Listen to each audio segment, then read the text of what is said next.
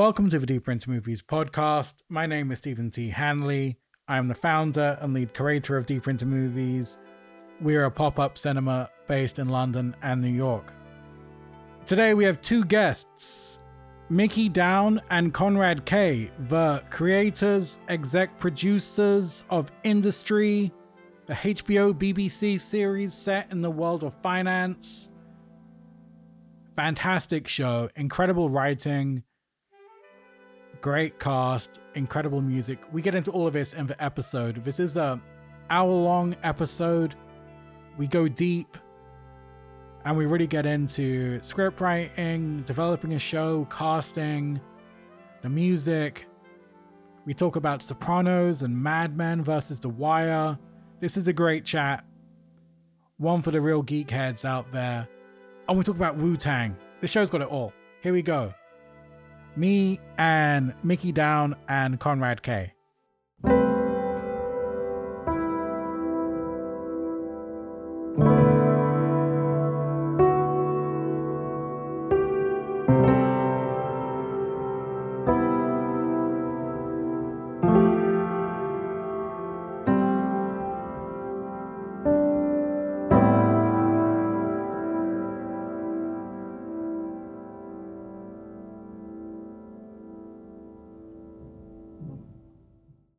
So I always ask, when did you guys get into movies, and were there specific movies that blew your mind as a teenager, young person, that really launched your passion?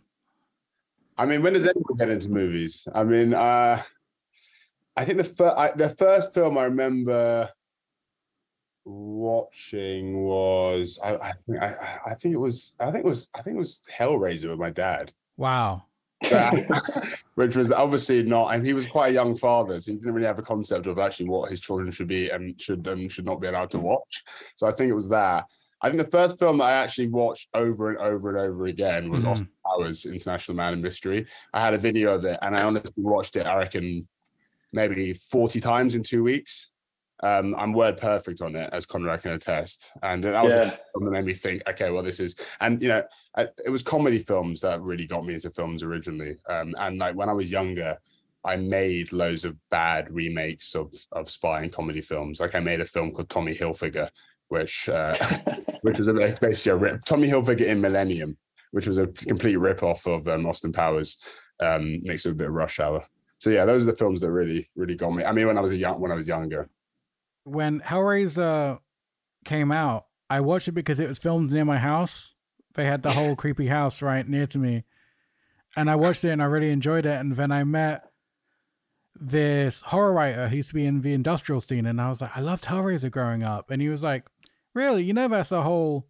I said, yeah, and the house was nearby. And he said, well, you know the story of a house, right? And I was like, no. And he was like, well, Throb and Gristle, the industrial band, used to have like sadomasochistic sex parties in the house, and like body modification, and like people getting tattoos, people getting piercings. And I was like, oh, that's why there's all the leather and the chains and the stuff. It just didn't sink in when I was a 13-year-old child watching it. I just thought it was a really cool horror movie. And then I'm like, yeah, when I think about it now, it feels like it was a wildly inappropriate film for my dad to show me. I think I was honestly about 10 when we watched that.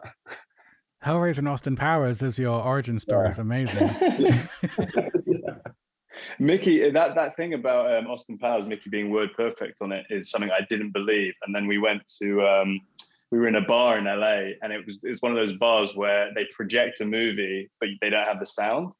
And so we were having drinks and we were watching the film. And as we were watching the movie, Mickey was in my ear doing the line by line commentary of what was being said, like a sort of like a director's cut thing. It was very, very funny. So yeah, he's definitely word perfect on it. How about you? What was your movie that? My first real cinematic memory was Jurassic Park, I think, and it was that image of the T-Rex, the water moving on the dashboard was the one that I really kind of remember very clearly. And then the film the film that I shouldn't have seen before I saw it, if you know what I mean, was probably, in terms of certification, was Die Hard, which I think I saw when I was like 11, is one of my favorite movies of all time. I think I've seen that film more than I've seen the other film, and I think it's I think it's a perfect movie. I think it's got one of the best scripts of all time. It never gets old, perfectly cast, amazingly executed. I absolutely love it. That was another one that I've actually watched with my dad. It's the first time I ever heard the N-word, actually, Die Hard with a Vengeance, which was that was the first one I ever saw as well. So I actually watched them backwards because I never heard of obviously Die Hard with a Vengeance came out when we were like, I don't know, in the mid-90s, and that was the first one. I was like, wow, this is really, really good. And I've always, in some way, for some reason, obviously I love Die Hard and I love Die Hard 2, but like there's something about Die Hard with a Vengeance just because it takes me straight back to like, I don't know, watching films with my dad, maybe. That makes me, I actually prefer it to the first one. Yeah, no. I do as well. Well, I don't know, I think I would prefer it, but I like the gamification of the plot of it, like the whole the Simon Says stuff of it, the fact that it's such a New York movie. It's so good. It's so good. It's such a script. Yeah, exactly. You guys met at university, is that right? Yeah. Were you both on the same course? What were you studying? I did English Lit and Mick did theology, but we went to a very small, half college, half kind of Baptist ministry. Like Oxford calls them permanent private halls, and we met there. So it had a very small arts intake and quite a heavy sort of religious intake. But yeah, it was a good place. Slightly weird place to go to college, but we had a good time. And when did you begin writing together? Was movies always? Were you guys both in finance before? Yeah. From that was it. I sort of bought when I think about the fact that I was in finance. I was in it for about a year. I actually had a guy, an old intern of mine, come out of the woodwork and say, "Look, I found some of your work." And it felt like, honestly, like he was showing me a different person. But yeah, I was in finance as well. I was in it for about a year. Konrad was in it for about 3.5. Yeah, we always round that up. I think it was about 3. Yeah, round it up to a half. Yeah. It always gets longer whenever we say it, but between us, it was it's probably like 4 years, wasn't it? So. And what was the journey from uni to finance to script writing together? So, obviously, we spent a lot of time at uni just watching films together and watching TV. And it was something that, and I knew, this is sort of in a roundabout way, I knew Konrad was a great writer just because I've read his prose before, and I just knew he had a brain for it, and like he was interested in it in a way that I was as well. And then when we, got to the end of our university careers and it looked like we had to get a job, we both sort of, I'd say, I don't know, I'd speak for myself, fell into finance. It was like, wow, everyone is getting jobs. I need to get something that earns money. I'm scared about being an adult. What do I do? Okay, finance. Everyone, this is a sort of viable career option. Wasn't very good at it. Was eyeing the exit pretty soon into it. I actually tried to write, and I thought, okay, well, I'm doing something that I'm so ill-equipped for, and I still don't want to do. How can I pivot to something I actually want to do, and what is that?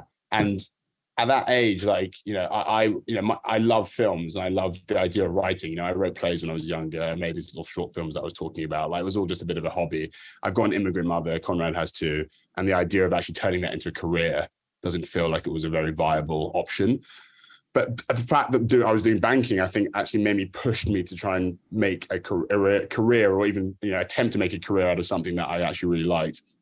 So I tried to write. Remember Konrad? I tried to write that D.B. Cooper script, that guy. Yeah. I was like, and I tried to do that at the same time as being in the bank. And the long hours I had, I was working like 80 to 100 hours a week. So it was impossible to actually do anything. And I thought, okay, well, there's no way you can even have a life, let alone another sort of semi-career on the back of it. So I thought, okay, well, I've got to get out of here. And I left. And then the first thing I had some pretty good advice. The first thing I did was try and get jobs adjacent to TV and film anywhere. And I went to work for a talent agent, quite a notorious talent agent who was massive in the 90s and had a bit of a reputation. And, I had no other experience of what it was like to work in media in any way, and that was a bit of a baptism of fire, but it got me at least near film and TV. And at the same time I was working for him, I made this short film. It was short. It was supposed to be a short film. We actually never finished it. It ended up being like 60 minutes long and a sort of loads of vignettes, and it was about a investment banker who didn't want to be an investment banker. He wanted to be a DJ, and he thought it was really cool. And I played the main character, and I basically roped all my mates into being in it. And I made like a series of little videos based on it, and I put them on the internet. And someone saw them, an agent saw them first, And then someone from NBC saw them and thought, okay, well, this could be a TV show. Obviously, it never happened, but I got an agent on the back of it. Konrad was still in the bank at the time, and I was just trying to convince him to leave. He goes like, Con, look, this is a viable career option for us now. Look, I have an agent. Look, actually, someone actually wants to potentially turn this into something that could, is closer to being on TV or some kind of screen. And then Konrad got fired or made redundant, and it was a really good opportunity. And at that point, I was just leaving the talent agent. I went to work for Sacha Baron Cohen he was a client of the agent, and I went to work for him as he was writing this film, which never saw the light of day. But again, I was like, wow, I could feel myself getting into this world, and like the little bit of success in that short film going to NBC made me think that actually we could do it. So me and Konrad just started writing together loads. Just what the first thing we wrote was this thing called Not an Exit, which was a sort of pretentious version of what Industry became. It was more of a cathartic exercise of me and Konrad writing about our world and banking, and it shared some DNA with Industry, but it wasn't really like Industry at all. And that was just like an experience for me and Konrad to show that we could write together, have fun doing it. We could see each other's talents. I think we could see each other. We pushed each other really well, and it was a laugh. So then, me and Konrad wrote this. We thought, okay, well, some experience, some success in actually making something. And I feel like, actually, I can't remember who gave me this advice, but like it's the advice I give to everyone who tries to get into film or TV.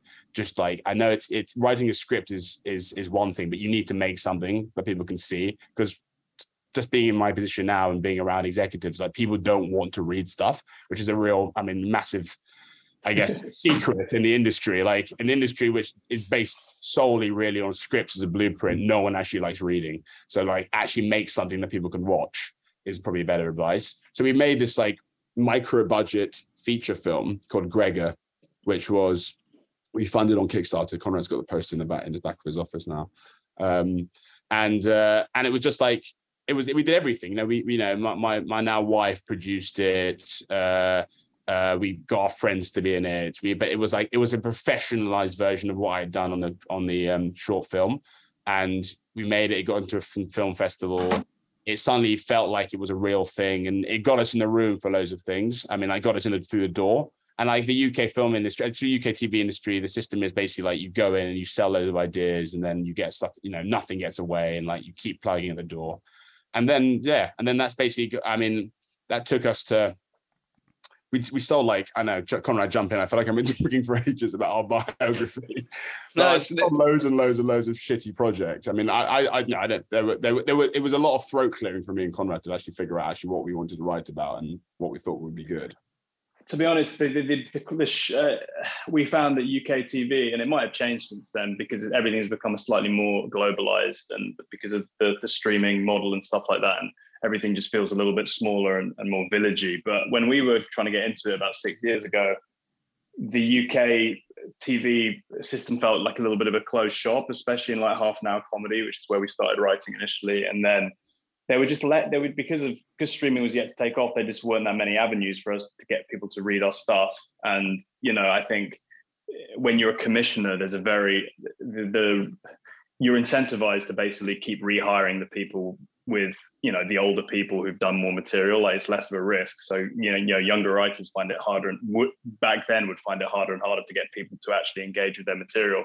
And then me and Mickey, I guess because we watched a lot of American TV and a lot of American film, I think our writing has always been quite American inflected. And by that, I mean, I hate to, the word I sometimes hear people use is muscular, but what I think they mean is it's just kind of quite no holds barred, especially for English writers. Like it's just very full on. We don't really sand any edges down.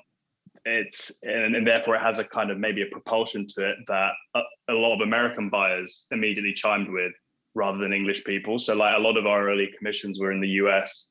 We got, our first proper commission really was by a channel called Cinemax, who, great channel, really good executives, made stuff like The Nick and Banshee. And we wrote this kind of highwaywoman Regency costume drama, which was kind of like we pitched it as like Barry Lyndon, Quentin Tarantino does Barry Lyndon with a sort of biracial lead. And then, at the same time, we were developing Industry, and this was about 6 years ago. And then, obviously HBO and Cinemax, and they got to the top of HBO, and they had these two projects, and they were like, well, we'd rather do the one about young bankers. And then we just poured all our efforts into that for 6 years. Writing the pilot took ages. Getting the green light took a long time, as it should, because HBO are very diligent about what they green light, and I think it bears out in the quality of the work they put out.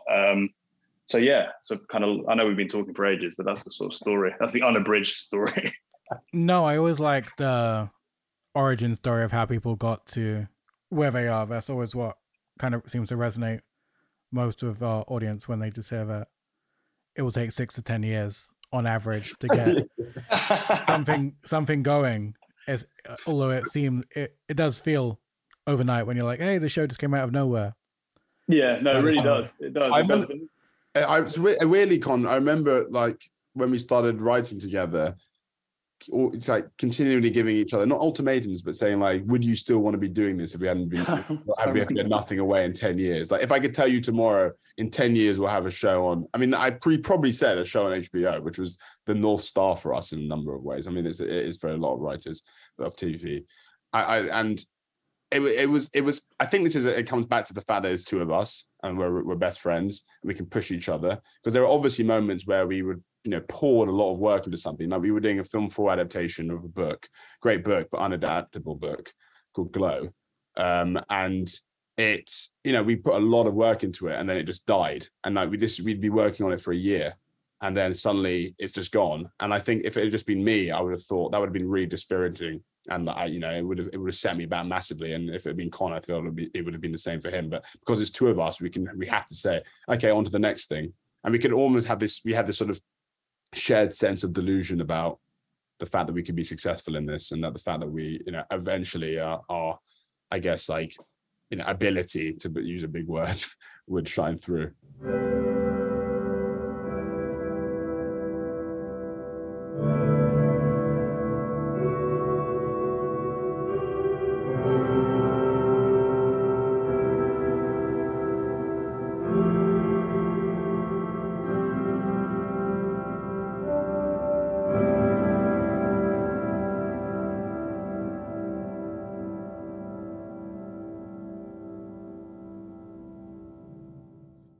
What is your writing process as a duo? Is it you sending scripts back and forth, or is it both of you in the same room?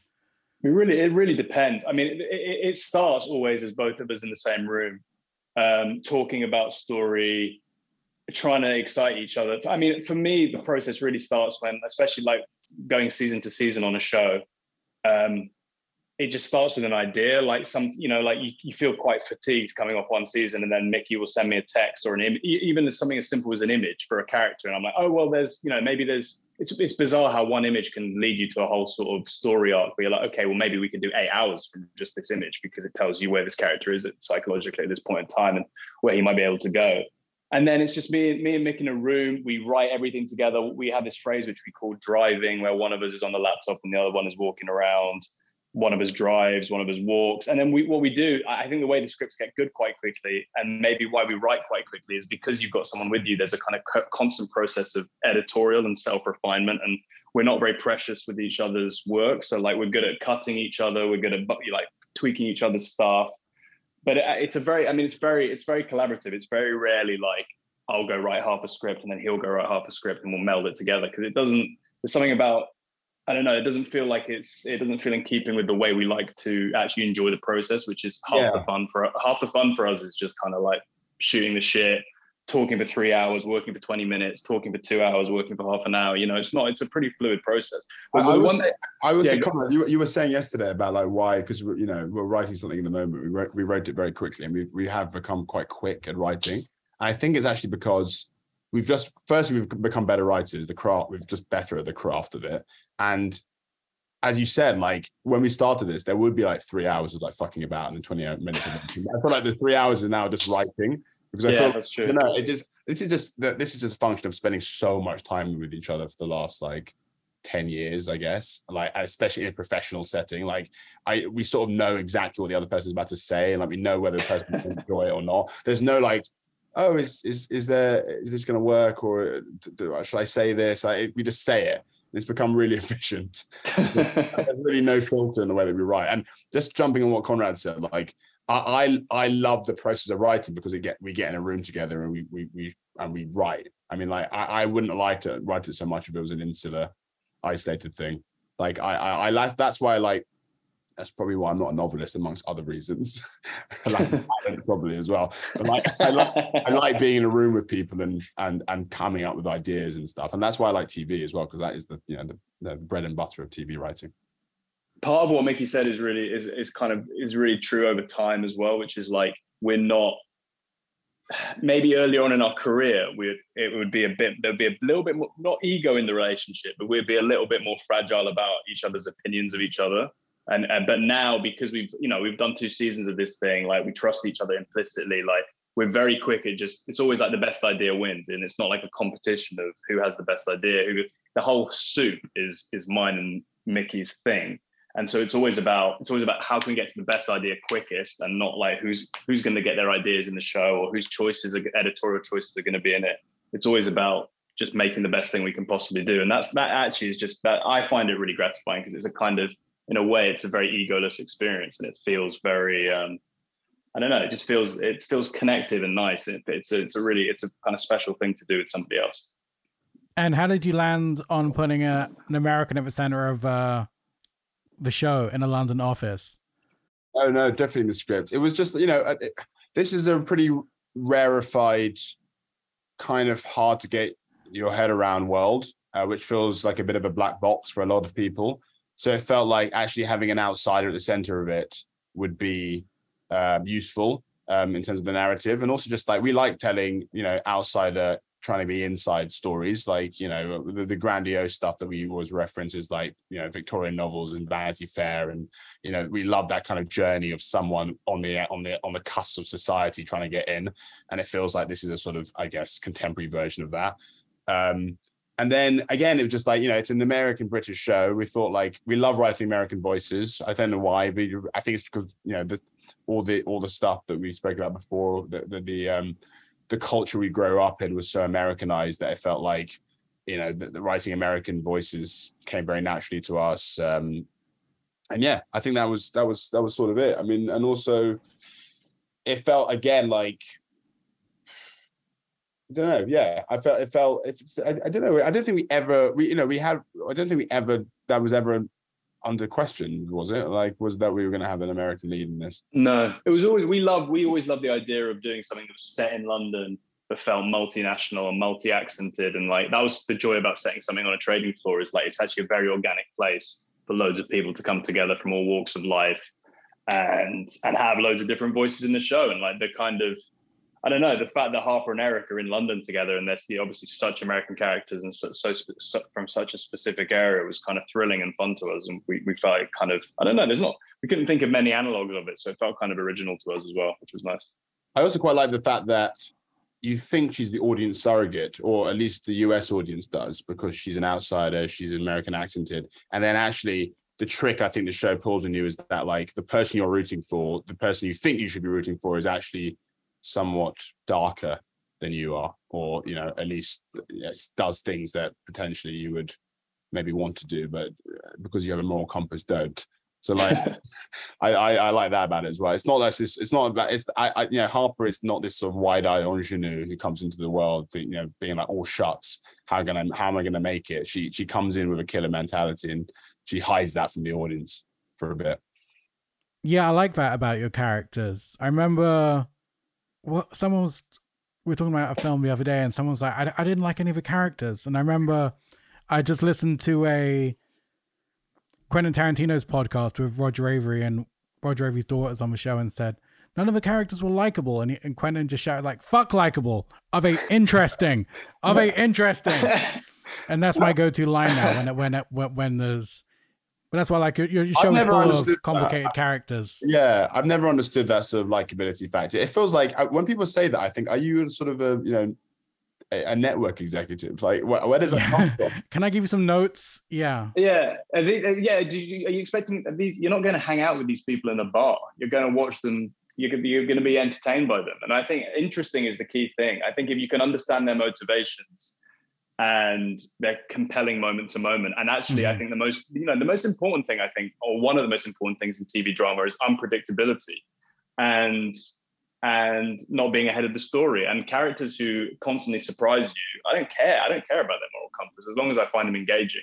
And I mean, the other very important part of that component, of course, is the performance. And Mahala is like a megawatt, radiant, incredibly charismatic actress who can do a million things by doing, by just laying a camera roll on her. She's just a magnificent actress. So you marry those two things together, like who cares about her likability factor? It's totally subordinate to all the other stuff. What do you think it is in terms of, because I've always, the obvious thing to say is, Tony Soprano, incredibly charismatic, murderer, sociopath, racist, abuser, does the worst things a human can possibly do over the course of those seasons, but you love him and you root for him.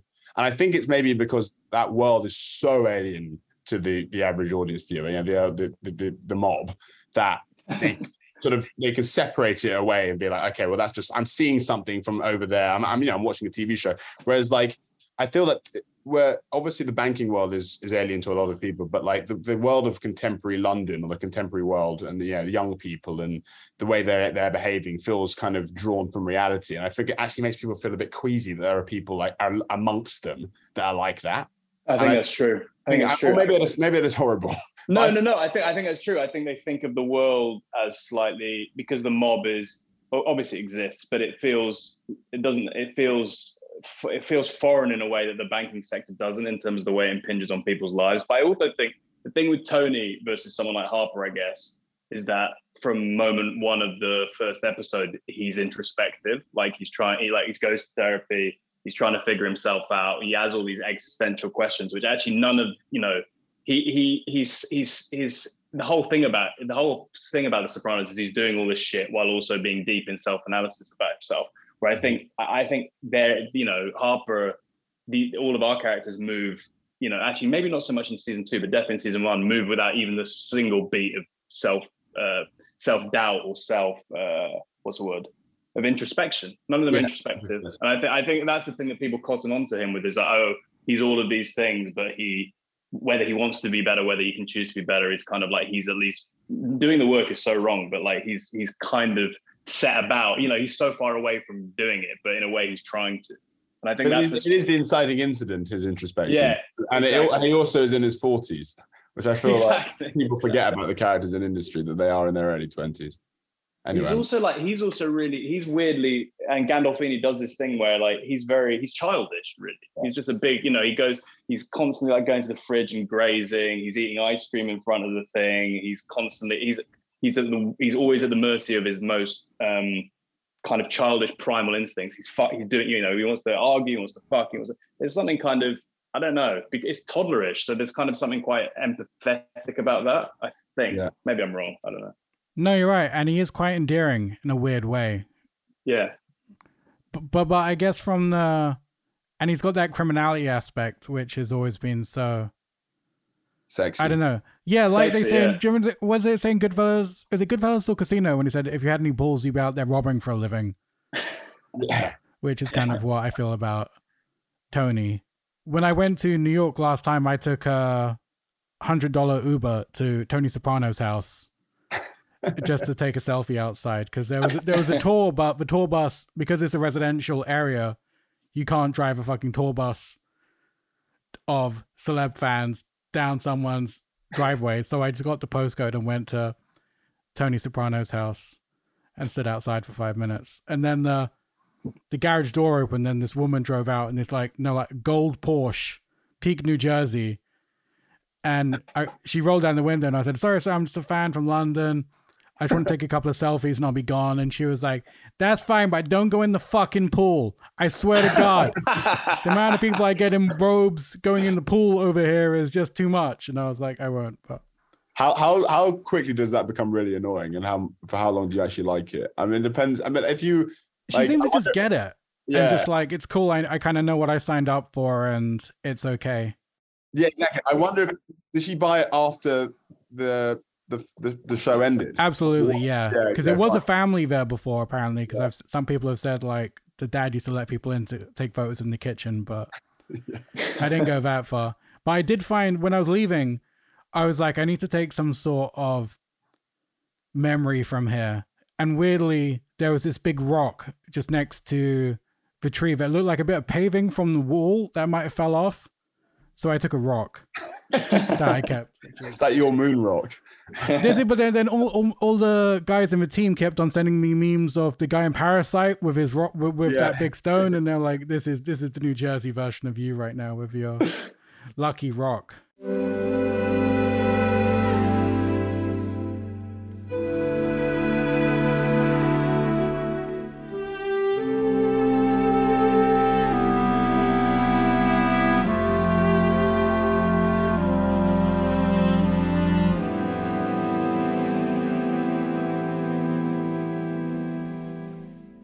Going back, Jay Duplass, incredible casting. Yeah. How did he come about? I mean, he's insane. He's an insanely great actor.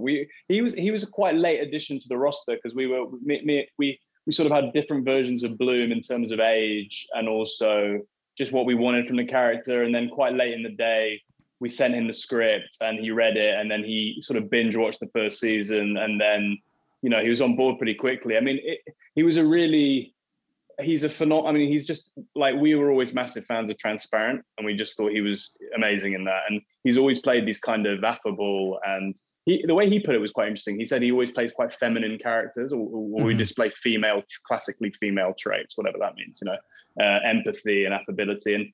And then, it really clicked for us. Just basically, I mean, his character is obviously very hard to pin down. He's a little bit of an enigma. He has a reputation that precedes him, but also he kind of feels like in the sort of Indian summer of his career. He's post-success. He's all these things.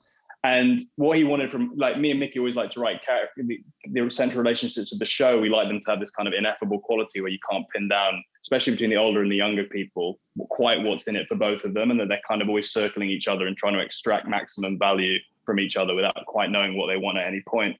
And like, we always had this inception, this kind of this meet cute, if you want, between the two of them in the bar, which we always kind of imagined as a bit of a lost in translation moment between Harper and Jesse Bloom. And when we saw the rushes from that scene, we were like, oh wow, this is fantastic, because it's exactly what we want. It's so hard to place exactly where they stand, what he wants from her. Like, it's a quasi romance, but it's not a physical one, it's an intellectual one, and all this sort of stuff. And obviously he becomes a more dark character as the season wears on, without giving too much away. But Jay's inherent likability makes you warm to him. So it does that, allows us to do a kind of a bit of a sleight of hand with the viewer, which is really, really good. And, as he's obviously a great comic actor as well. And we started to write into Jesse's sense of mischief and playfulness, which he exhibits in the third episode of the second season, where he's kind of got everyone wrapped around his little finger. And we started to write the dialogue a little bit more for Jay's voice as the season wore on. And I think that, and tried to make him as funny as possible, which was maybe an instinct we wouldn't have hit as hard if we hadn't cast him, to be honest. Mm-hmm. Whose idea was it to have him playing with the Wu-Tang generator? I think that was Mickey's. Was that yours, man? That's so good. Yeah, I'm quite a big Wu-Tang fan. I mean, this is a bit of an anachronism in the show, in that they have like a Wu-Tang poster on the wall. Like, I saw that. Yeah, I mean, in Harper's house, right? They're 22. I mean, maybe Gus might have. He does. I'm just saying, I was a Wu-Tang fan because I have an older brother who was a Wu-Tang fan, and I know he got. I know he hasn't actually watched the episodes yet because they haven't come out in the UK, and he's trying to save himself from them. But I did have to send him the end of episode 7 of Liquid Swords, because he actually, I remember him us sitting in his room like in the dark and listening to that intro from Shogun Assassin, and I didn't have any hair on the back of my neck then, but everything standing up and it feeling, and me having goosebumps, and the idea that we could put that in a TV show 25 years later was kind of thrilling for me and him. But yeah, I have a teenage trauma of when I watched. Well, I always saw Method Man smoking plants, and then I watched Kids, where they have literally a YouTube how-to on how to assemble a blunt, and then I assembled a blunt for the first time. And was just pumping Method Man to Cal, thinking I was really about it, and then just had a panic attack and existential crisis for the next 2 hours. But I still love it. 18, 19, 18. Yeah, I was just leaving college, just heavily into indie movies, and yeah, Wu-Tang and Aphex Twin were just for go-to. Yeah, I actually think I listened to Wu-Tang the first time I smoked weed as well, and I was very young. I mean, obviously way too young. And I smoked it in the house with my parents, which was probably the stupidest thing I could have possibly done. Because I was caught. I vomited and was caught about 5 seconds later. But for like 10 seconds, I thought, wow, this is exactly what it must be like, like to be in Wu-Tang. Who was your favorite member and solo album? I honestly, it's changed throughout the years. Like, I think when I was younger, it was Ghostface, and now it's and then it was Jizza for years, and now it's probably Raekwon. And I feel like I'm trying to think of the ones I've seen live. I've seen Ghostface live. I've seen Raekwon. Never seen Jizza. Like, Jizza did a secret gig, I think, when we were at university, like in a really random place, and it was impossible to get in. So I feel that's one of my great regrets. But I love them all. Yeah, I think Ghostface. Well, Jizza Liquid Swords best album. Ghostface strongest solo career. Yeah. Or Cuban Links, actually. I mean that's actually I was literally actually listening to that yesterday and reminding myself about how good it is. Isn't it still insane that there was no weak member of a group? There was no Michelle of there's Michelle Destiny's Child. There's no weak members of Wu-Tang. I find. I won't repeat what I just said because credit to the people who are dead. But no, but ODB's second album is insane. Yeah, fine. But if you were to pick, okay, fine. But if you had to pick one weak link, who would it be then? You God, maybe. Yeah, maybe You God. I forgot about You God. But ODB was such a big character and so insane that it kind of made it all okay. Can we talk about Ken Long? He's my favorite member of the show. Is he your favorite person to write for? He has so many killer lines. He's definitely someone that we didn't write for enough in the first season. Like, we had this joke that he just come at the first season. We did this thing which was, we were like, we're writing a show about young people. We actually had, I don't think anyone noticed this, but we had a rule where if we could only write scenes if one of our grads was in them. So there are no scenes of Ken by himself. There are no scenes of any of the characters other than the main four by themselves in the first season, which is obviously a rule we broke in season 2, which was helpful. But we had this joke where all he did really was come into scenes, say something, usually steal the scene, and then walk out. And then, when it came out and we had done all the editing and stuff, and we realized actually how phenomenal Ken was. We knew he was good, but like, he just has a commanding presence that we thought is like, Konrad said this before, he's a generational talent, and he's been in so many things, and he's popped up in everything, but he's never, I think he's never really been given an opportunity to really show off that talent. So like, when we got season 2, we were like, okay, we have to just fucking make him almost a lead. Like, his relationship with Harper is one of the most interesting things in this show, one of the best to write for, and we thought, okay, let's just bump him up. It's insane that he's in our show, really. It's like having given it's in Wales and given the budget and given that me and Mickey had never done anything before and everyone else was new cast. It's like having fucking Zinedine Zidane come and play in your five-a-side team in Vauxhall. Like, he's ridiculously good and so charismatic. You can just run. He's the sort of actor you can just run the camera on and he can do pretty much nothing. And like, I don't mean performance-wise. I mean, he barely has to speak, and he has this incredible energy and this charisma, like almost a movie star charisma, I would say. And yeah, we're just very lucky. And like, to me and Mickey, it blows our minds that we get to write him such a great leading role so early in our career. And like, hopefully we'll get to do it again. How hard is it for the cast to take in all the financial jargon? I'm super surprised that they can do it, to be honest. I find it really, I mean, I've said this before in interviews, but like, I'm astounded that they make it sound so natural, because it is really another language. You get those pages. Marisa Abella, who we just throw every single language in Europe at, and she has to learn it phonetically. She obviously is amazing at doing that. But I honestly think like it's similar when you get pages and pages of dialogue about vol swaps and whatever. Like, it is a foreign language, and the way that actually there's also a lyricism and almost like rhythm to it, which makes it sound realistic. And actually, it's very important to us that people in that world, as small a part of the audience that they are in the finance world, they hear it and it doesn't ping for them.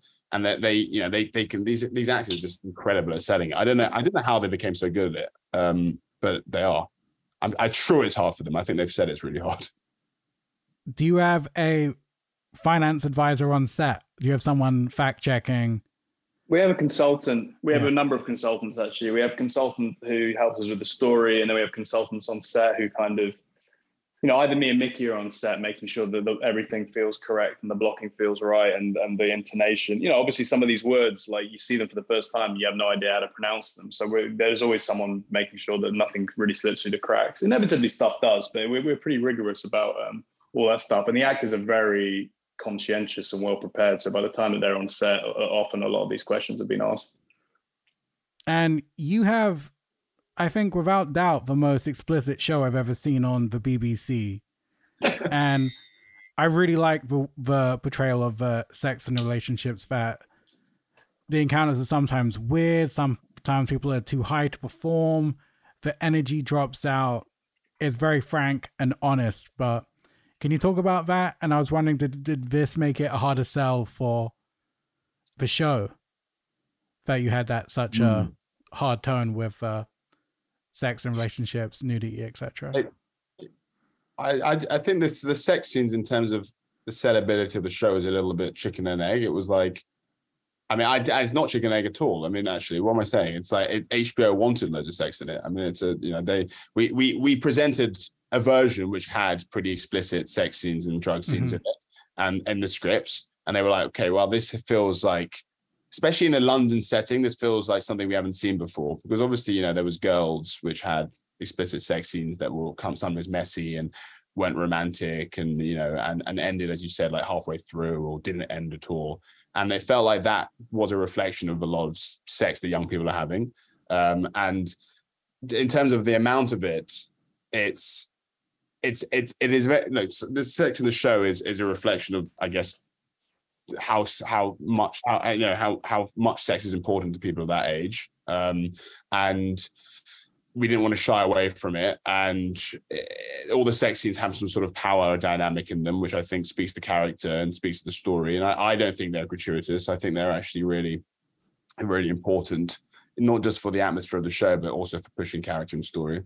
But yeah, there wasn't really a debate about it, really. HBO are very, very good with us. Like they focus in on stuff that we already want to do, rather than pushing us in directions that we don't want to go. I am surprised that it's on the BBC, and the BBC have been really good as well, because it is very explicit, especially in season 2. There is stuff in season 2 which I very much doubt has ever been on the BBC before, let alone BBC One. And we've got no notes about them. We got notes about other stuff, but nothing about the sex scenes. If you, I don't know, Konrad, if you've got a different memory of it, but they were always pretty fine with that stuff. Yeah, they have been.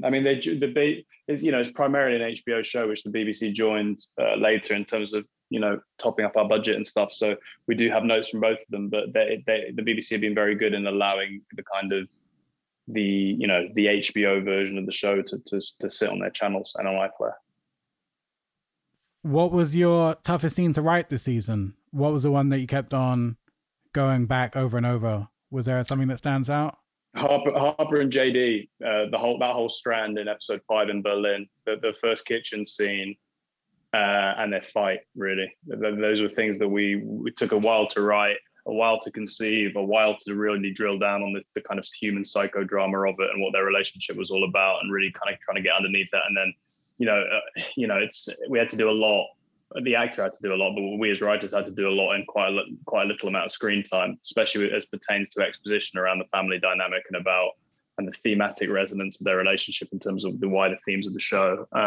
So me and Mickey spent ages on that, a lot of redrafts, a lot of stuff we had to do in post as well, to sort of finesse little bits of it and really make sure that the themes of the scenes were singing. But yeah, those were very, very tough scenes. How did Nathan come on board to do the score? You have incredible music throughout your 2 seasons. One of the best theme tunes as well. The industry score is fantastic. He is he's insane. So we have a music supervisor called Ollie White, who's fantastic. I think the best in the business. The fact that we have, because our budget is kind of, it's relatively small in comparison to other HBO shows, we have to work with music maybe that people haven't heard. Like we have a few massive needle drops in season 2, which are great, but like, that they took up a lot of our budget, and we only really got them because the managers of the bands and the artists liked the show. But in season 1, we were working with unknown stuff, and we were trying to find a composer, and you do this, you go through this normal route of going through all these like TV composers, and like, although they were good, it just didn't feel like they were really hitting what we wanted.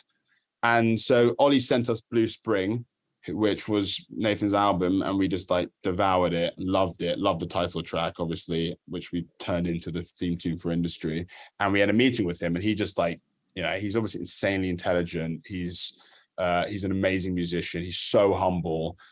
He had never really written for film before. So like it was a new thing for all of us. And it was kind of, again, speaking to HBO, it was HBO that were like, go for him. Like, just like, a lot of the season 1 was just like, this feels good, let's do it.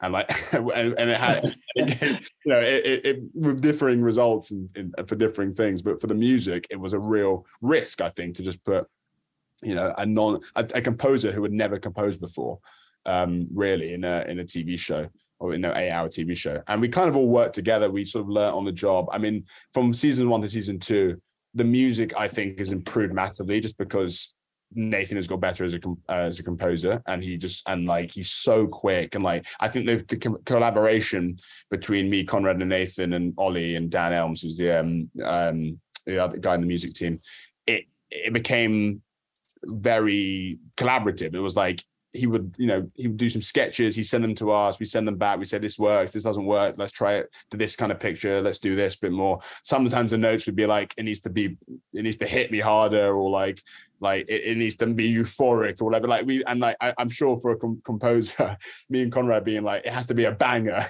isn't a great note. But like Nathan as a DJ totally understood what we wanted to do. So yeah, he was just like, that's one of my, on a list of amazing collaborations of this show. I feel like working with Nathan and the music team has just been insanely fun. Yeah, like, choosing the music is just like, it's such a satisfying part of the post-production process. Yeah, it's probably one of the best bits actually of the whole thing, is just because especially it's the kind of the sound mix and the grade and the music, in terms of just scrubbing it up and how much it elevates the raw footage, it gives it another 25% in terms of quality. It's just really, really heartening. And I'm just laughing at sometimes our notes to Nathan are just so diffuse. They're like, yeah, can it just be sick? Is that all right? And he's like, yeah. We do. Sometimes, I think he probably, I mean, he's so nice, he would never say this, but like, we sometimes give insanely prescriptive notes. Like, can that little beat actually be slightly more there? Like, could we like minor this, and like the kind of melody, whatever, like very specific. And then, as Konrad said, sometimes we're like, this needs to be better. Like, can it hit me harder? It needs to be a better. Made me feel something in my stomach, and he always delivers. Yeah, he always does. What was it like working with Lena Dunham? She directed your pilot for the first season, is that right? Yeah. How is it working with her? It was very fun. I mean, Lena, it was a weird entry point for her, because it was like, she'd only obviously she showrun her 10 years, a show, groundbreaking show, which she was the center of in so many ways. So this was a bit of more of a sort of jobbing director job for her. We had already been greenlit. We were looking for directors. Kathleen McCaffrey, who is one of our executives of HBO, has a long-standing relationship with Lena, was on Girls. And I think Lena just came in for their sort of, not just to catch up, and was like, do you have anything for me? She has a deal with HBO. And they gave her the first, I think it was 4 scripts of Industry at that point. And she read them overnight, and she was like, wow, I really want to do this. And they were like, you want to do this? And it was like, okay, well, yeah. this is a departure for you. And so she came over to Wales, and it was like, it was fun. It was like a mad experience. It was very, I mean, the first time me and Konrad were absolutely enormous fans of Girls and her. So the first time we met her in a hotel in London. It was just like, it was a sort of out of body experience, probably because I was insanely hungover as well, which I'm not sure she knows. But it was mad. It was crazy. And then she did the first episode, and then, she did some cuts of it, and it was a very sort of jobbing director. Just like, jobbing director process. And like any other director, then she went and someone replaced her. And finally, I wanted to quickly just tell the listeners to go check out your Vice list you created. We've been doing this for 2 years now, and I think you guys may have the best list yet, especially to my personal taste. That's very kind. James White is one of the most slept on films ever, which I always recommend. Peep Show is the most depressing comedy I've ever seen. Chicken Corner was right next to where I used to live, which was yeah. And the Blockbuster where... What part of London is that? That's Northwest London. They used to shoot in Harlesden. Okay, yeah. And so the Blockbuster is where my old Blockbuster used to be, where Mark's trying to get himself run over before the wedding, which is really great.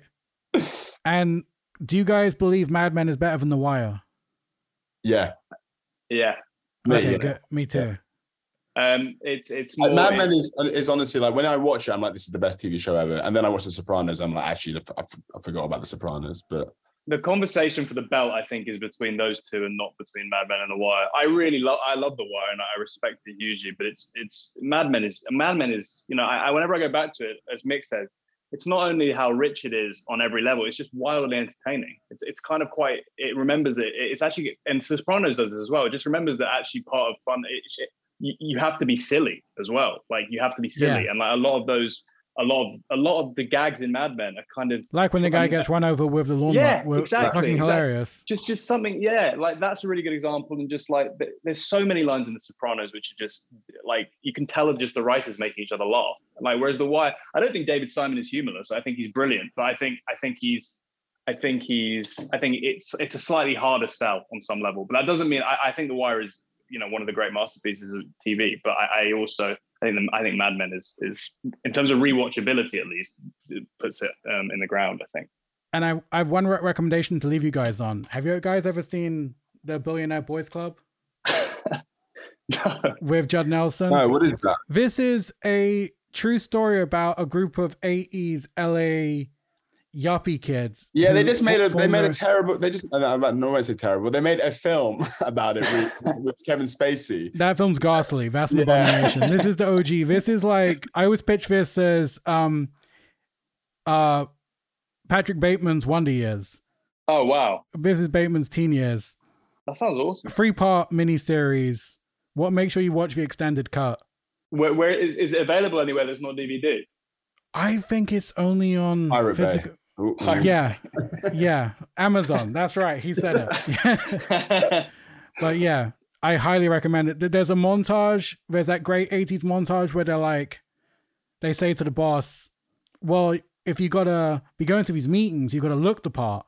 And he's like, yeah, what do you mean? And they're like, because you need work. And they just cut to hard needle drop to Pet Shop Boys, Let's Make Lots of Money.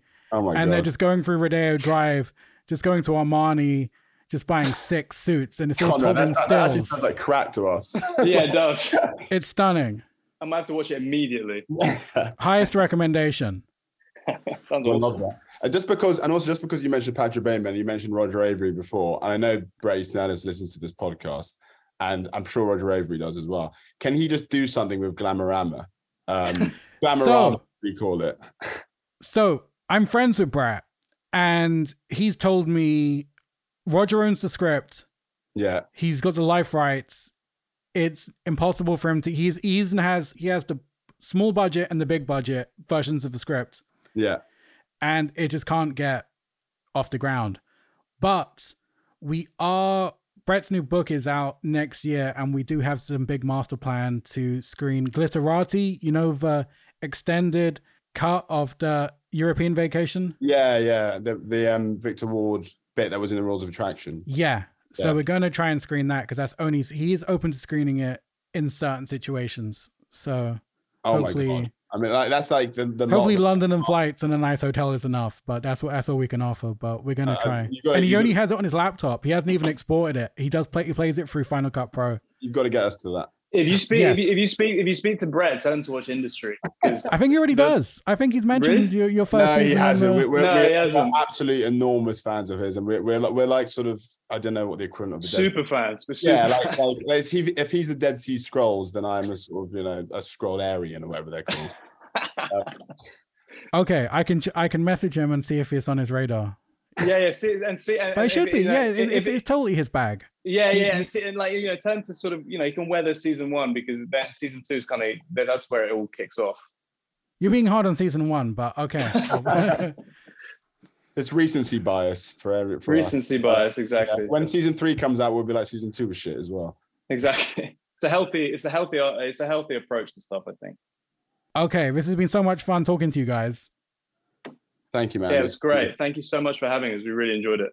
Cheers, guys. Thank you. Speak soon. Toodles. Speak soon.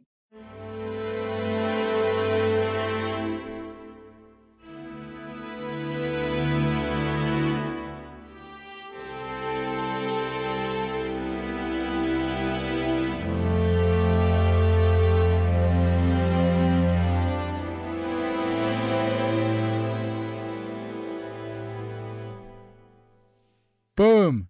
There you go. Mickey Down and Konrad K. Industry, streaming now on HBO, streaming now on BBC. I highly recommend it. It's such a good show. And those guys really know their fucking shit. They know like their history of screenwriting, which is why I think they're going to do so well. Okay, that's it. Thank you for listening. Thank you to my new producer. I have a producer on the show now, Flynn Rodham. Thank you so much. You are my Joel Silver. And Telephone Tel Aviv for my beautiful music. Joshua Eustace, you are my Telephone Tel Aviv. There's no greater group than Telephone Tel Aviv in the world of electronic music, so he has no other. And thank you guys for listening. I'll speak soon.